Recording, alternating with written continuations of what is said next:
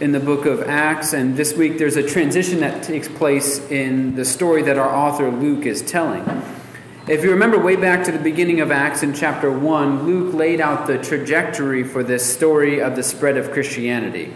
There in verse 7, Luke records Jesus telling his disciples, "It's not for you to know the times or the seasons that the Father has fixed by his own authority, but you will receive power when the Holy Spirit comes upon you, and you will be my witnesses in Jerusalem and Judea and Samaria and to the ends of the earth." And after saying that, he left them. He ascended into the heavens, and they were left on the earth to begin Jesus' work here and now.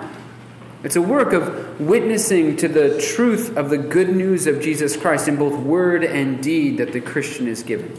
It's a work powered by the Holy Spirit. It is a work that is constantly expanding like a vine that puts out runners throughout all the world. The gospel first took root in Jerusalem about 2,000 years ago, and Luke charts Christianity's expansion into Judea and Samaria, Africa and Italy, until eventually it's reached to America, Mexico, Guatemala, Indonesia, the Netherlands, right? But our story this morning marks the gospel's first departure from Jerusalem, its place of origin. We're moving on, not leaving Jerusalem behind, but launching from it as if it were a trampoline, vaulting the gospel to new heights. From now on, we'll be hearing about Paul and Silas and Barnabas and Timothy globetrotting and bringing the gospel with them wherever they go. The Holy Spirit has convinced the early Christian church that Gentiles are just as eligible for salvation as any Jew, and Christians are forced to overcome their ethnic and racial biases out of obedience to Jesus' intention to extend grace into all the world. They cannot deny the fact that the Spirit does not discriminate based on race or sex or age or disability or tax bracket. So God forces them out of their comfort zone, out of Jerusalem, and into the unfamiliar. But as the focus is shifting away from Jerusalem, Luke tells one last Jerusalem story in chapter 12. It's the story that we're looking at together this morning. It is the story of Herod and Peter.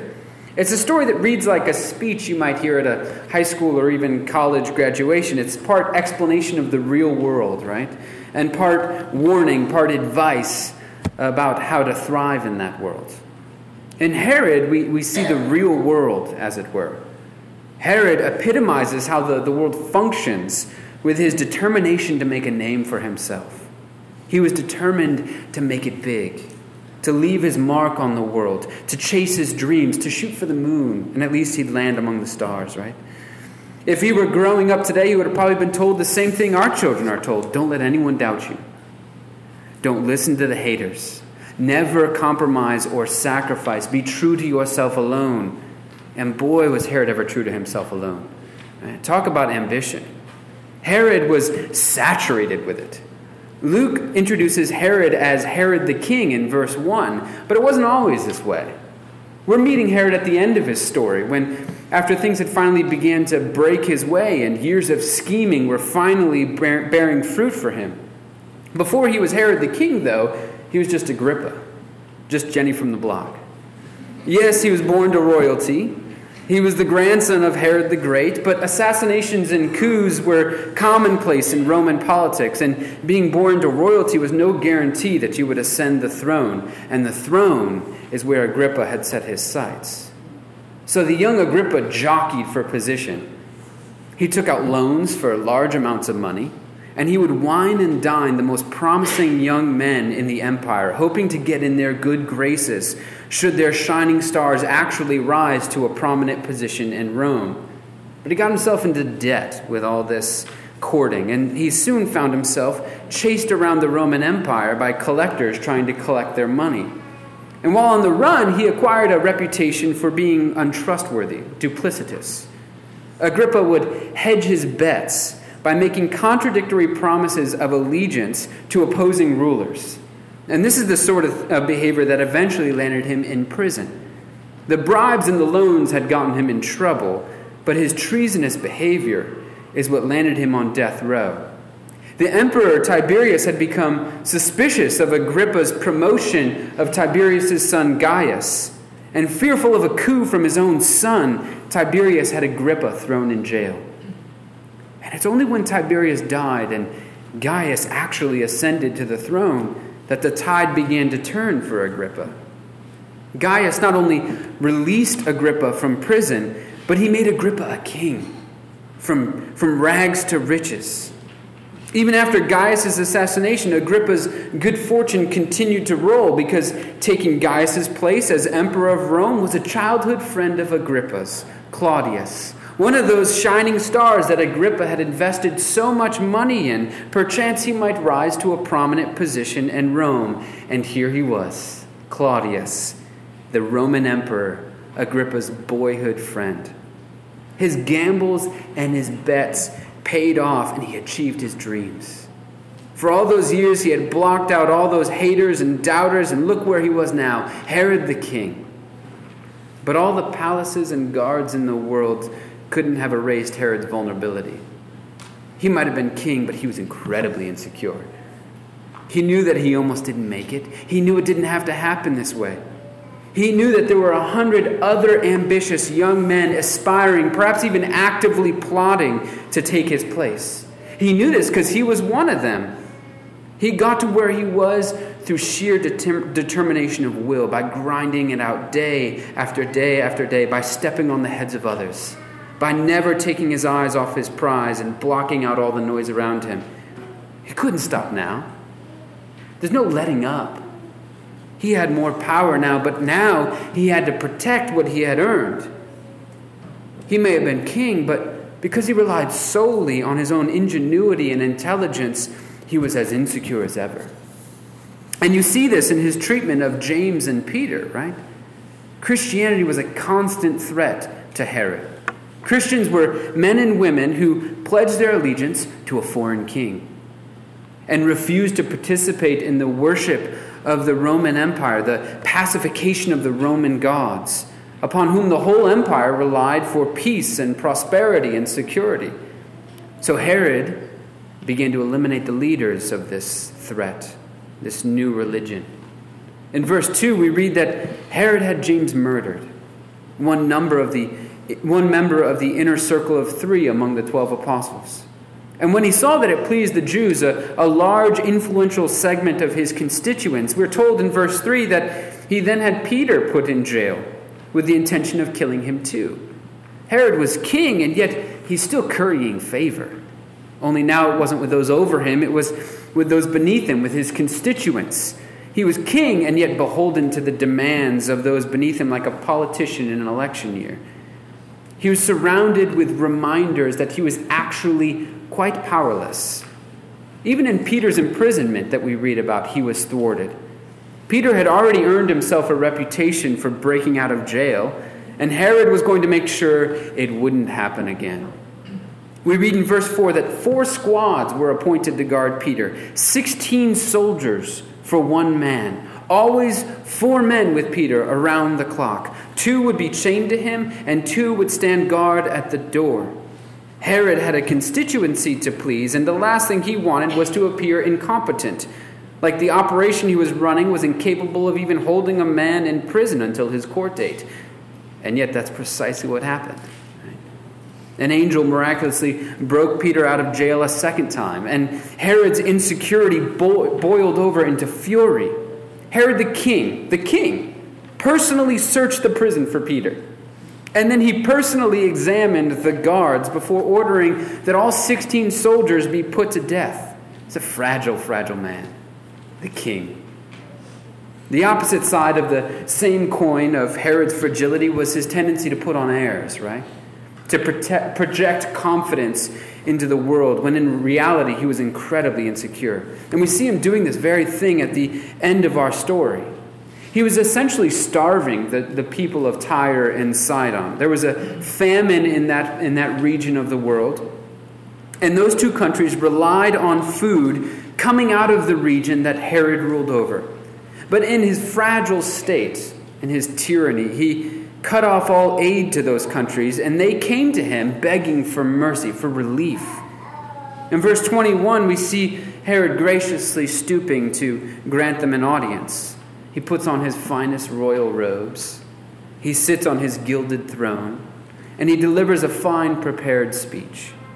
And when this people, who don't really have much choice in the matter if they want to eat again, begin to praise him as a god and not as a mortal man, Herod has the audacity to absorb their praises. He has no choice. His ego is fragile. Glory is his fuel. He has to say, I earned this. And the Bible tells us that this is an utterly deadly way of life. For Herod, it was literally deadly. But from the very beginning, humanity has been grabbing for glory, glory that belongs to God alone, scrapping to make a name for ourselves and to be somebody. But it either turns us into a fragile tyrants like Herod, or dejected losers in the game of glory, right? You're either on one side or the other in this game. But in Peter, we experience an entirely different way of life. Luke tells Peter's story to show how Jesus utterly transforms the way Christians engage the world and live in it. Peter, and James for that matter, demonstrate an utter disregard for themselves. The world, as we saw in Herod, says, sacrifice for no one. Be true to yourself alone. And yet, if we adopt this mantra, then how in the world will we ever live as Christians? Right? If we tell our children to block out all the haters and trust yourself alone, don't sacrifice for anything, then how can we expect them to follow Christ? Christianity demands sacrifice. Jesus demands that if anyone decides to follow him, they must do what? Must deny themselves, pick up their cross daily. So Peter and James show an utter disregard for their own lives. They live the way Jesus has called us to live. James literally died, and Peter had every expectation that he was going to as well. But for Peter and James, this was more than just mere obedience to a bare command. This was obedience that issued forth out of love and an experience of Jesus Christ. In Jesus, Peter and James, in every Christian sense, already has what Herod and the rest of the world wear themselves out pursuing. It's a free gift that they've already been given, that you've already been given. Right? Herod says, I earned this. And we say, it's been given to us. I've done nothing. You want to be somebody, right? You want to be a somebody in this world? Jesus has made you a child of the living God.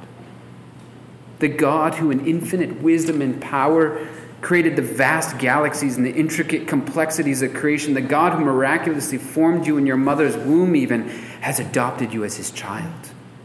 He delights in you. He smiles at you.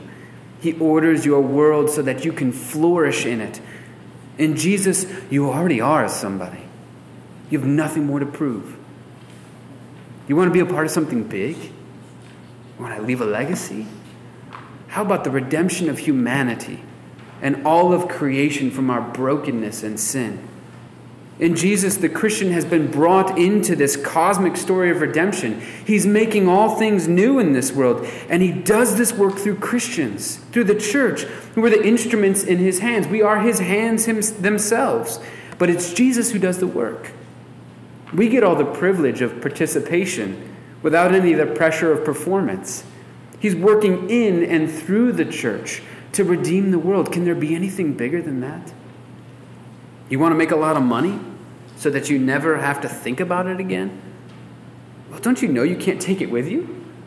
The Egyptians filled their tombs with treasures because they believed they would be a comfort to them in the afterlife. But we've cracked open those tombs, and all that's in there is a dead body and some beautiful artifacts.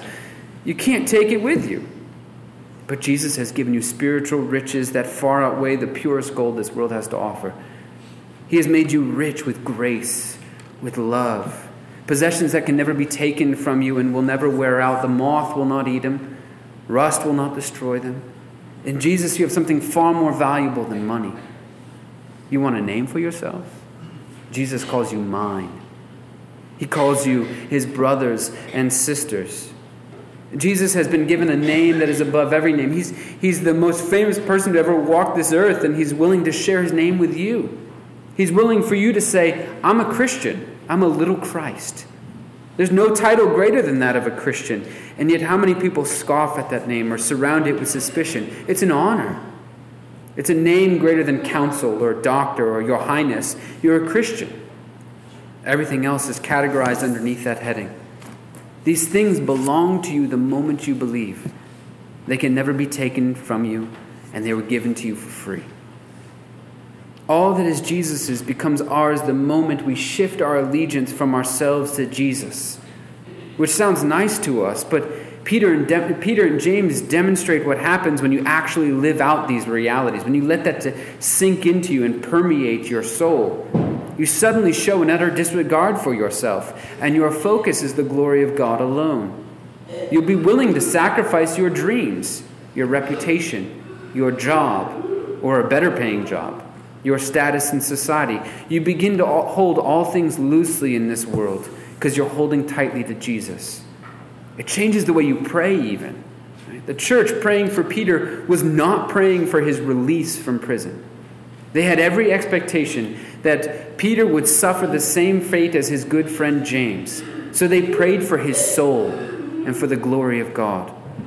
In Peter's imprisonment, their concern was that Peter would remain faithful to Jesus to the end of his life, and that Jesus would receive glory from someone willing to die for him rather than deny him. And we know this was their prayer because they were said to have been praying earnestly in verse 5. This is the same word that described Jesus' prayer in the Garden of Gethsemane. There's no duplicity in earnest prayer. There's no asking for one thing but believing another will happen in earnest prayer. The church prayed earnestly for Peter in his imprisonment, and yet they were genuinely surprised that God broke him out of prison for a second time. They did not believe the servant girl who had answered Peter's knock at the door. They would rather believe that she had lost her mind, or even that she had seen Peter's ghost. They did not believe that Peter was actually standing at the door. And if you look at verse 16, Peter had to bang on the door continually for them to even open it and find him alive and well. They did not believe it could be true. But if they were praying for him to be released, and then did not believe him to be released when their prayers came true, then you could never categorize that prayer as an earnest prayer. Now, they were surprised because they believed Peter was going to be killed. They were praying not for his release, but for his soul, for God's glory.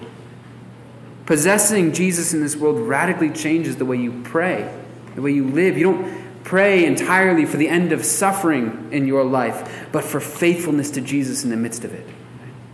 You no longer pray for money, but for protection from the seduction of that false security. You don't pray for vindication, but for divine rest in Jesus' opinion of you alone. Christian prayers reflect the self-forgetfulness that Jesus brings to life. We are created to glorify God, but it means you must forget about yourselves. Let me say that again. We were created to glorify God, but it means you can forget about yourselves. This is the blessedness of Christianity. You don't have to think about yourselves any longer. Jesus remembered you while dying on the cross so you can forget yourselves and live. You can expect the world to treat you like Peter and James, but Jesus has overcome the world. He's made you a somebody. He's made you richer than you can possibly ever dream or imagine. He's working through you to accomplish something big. He's given you a name. It's his name. And may you be satisfied in him alone. In the name of the Father, and of the Son, and of the Holy Spirit.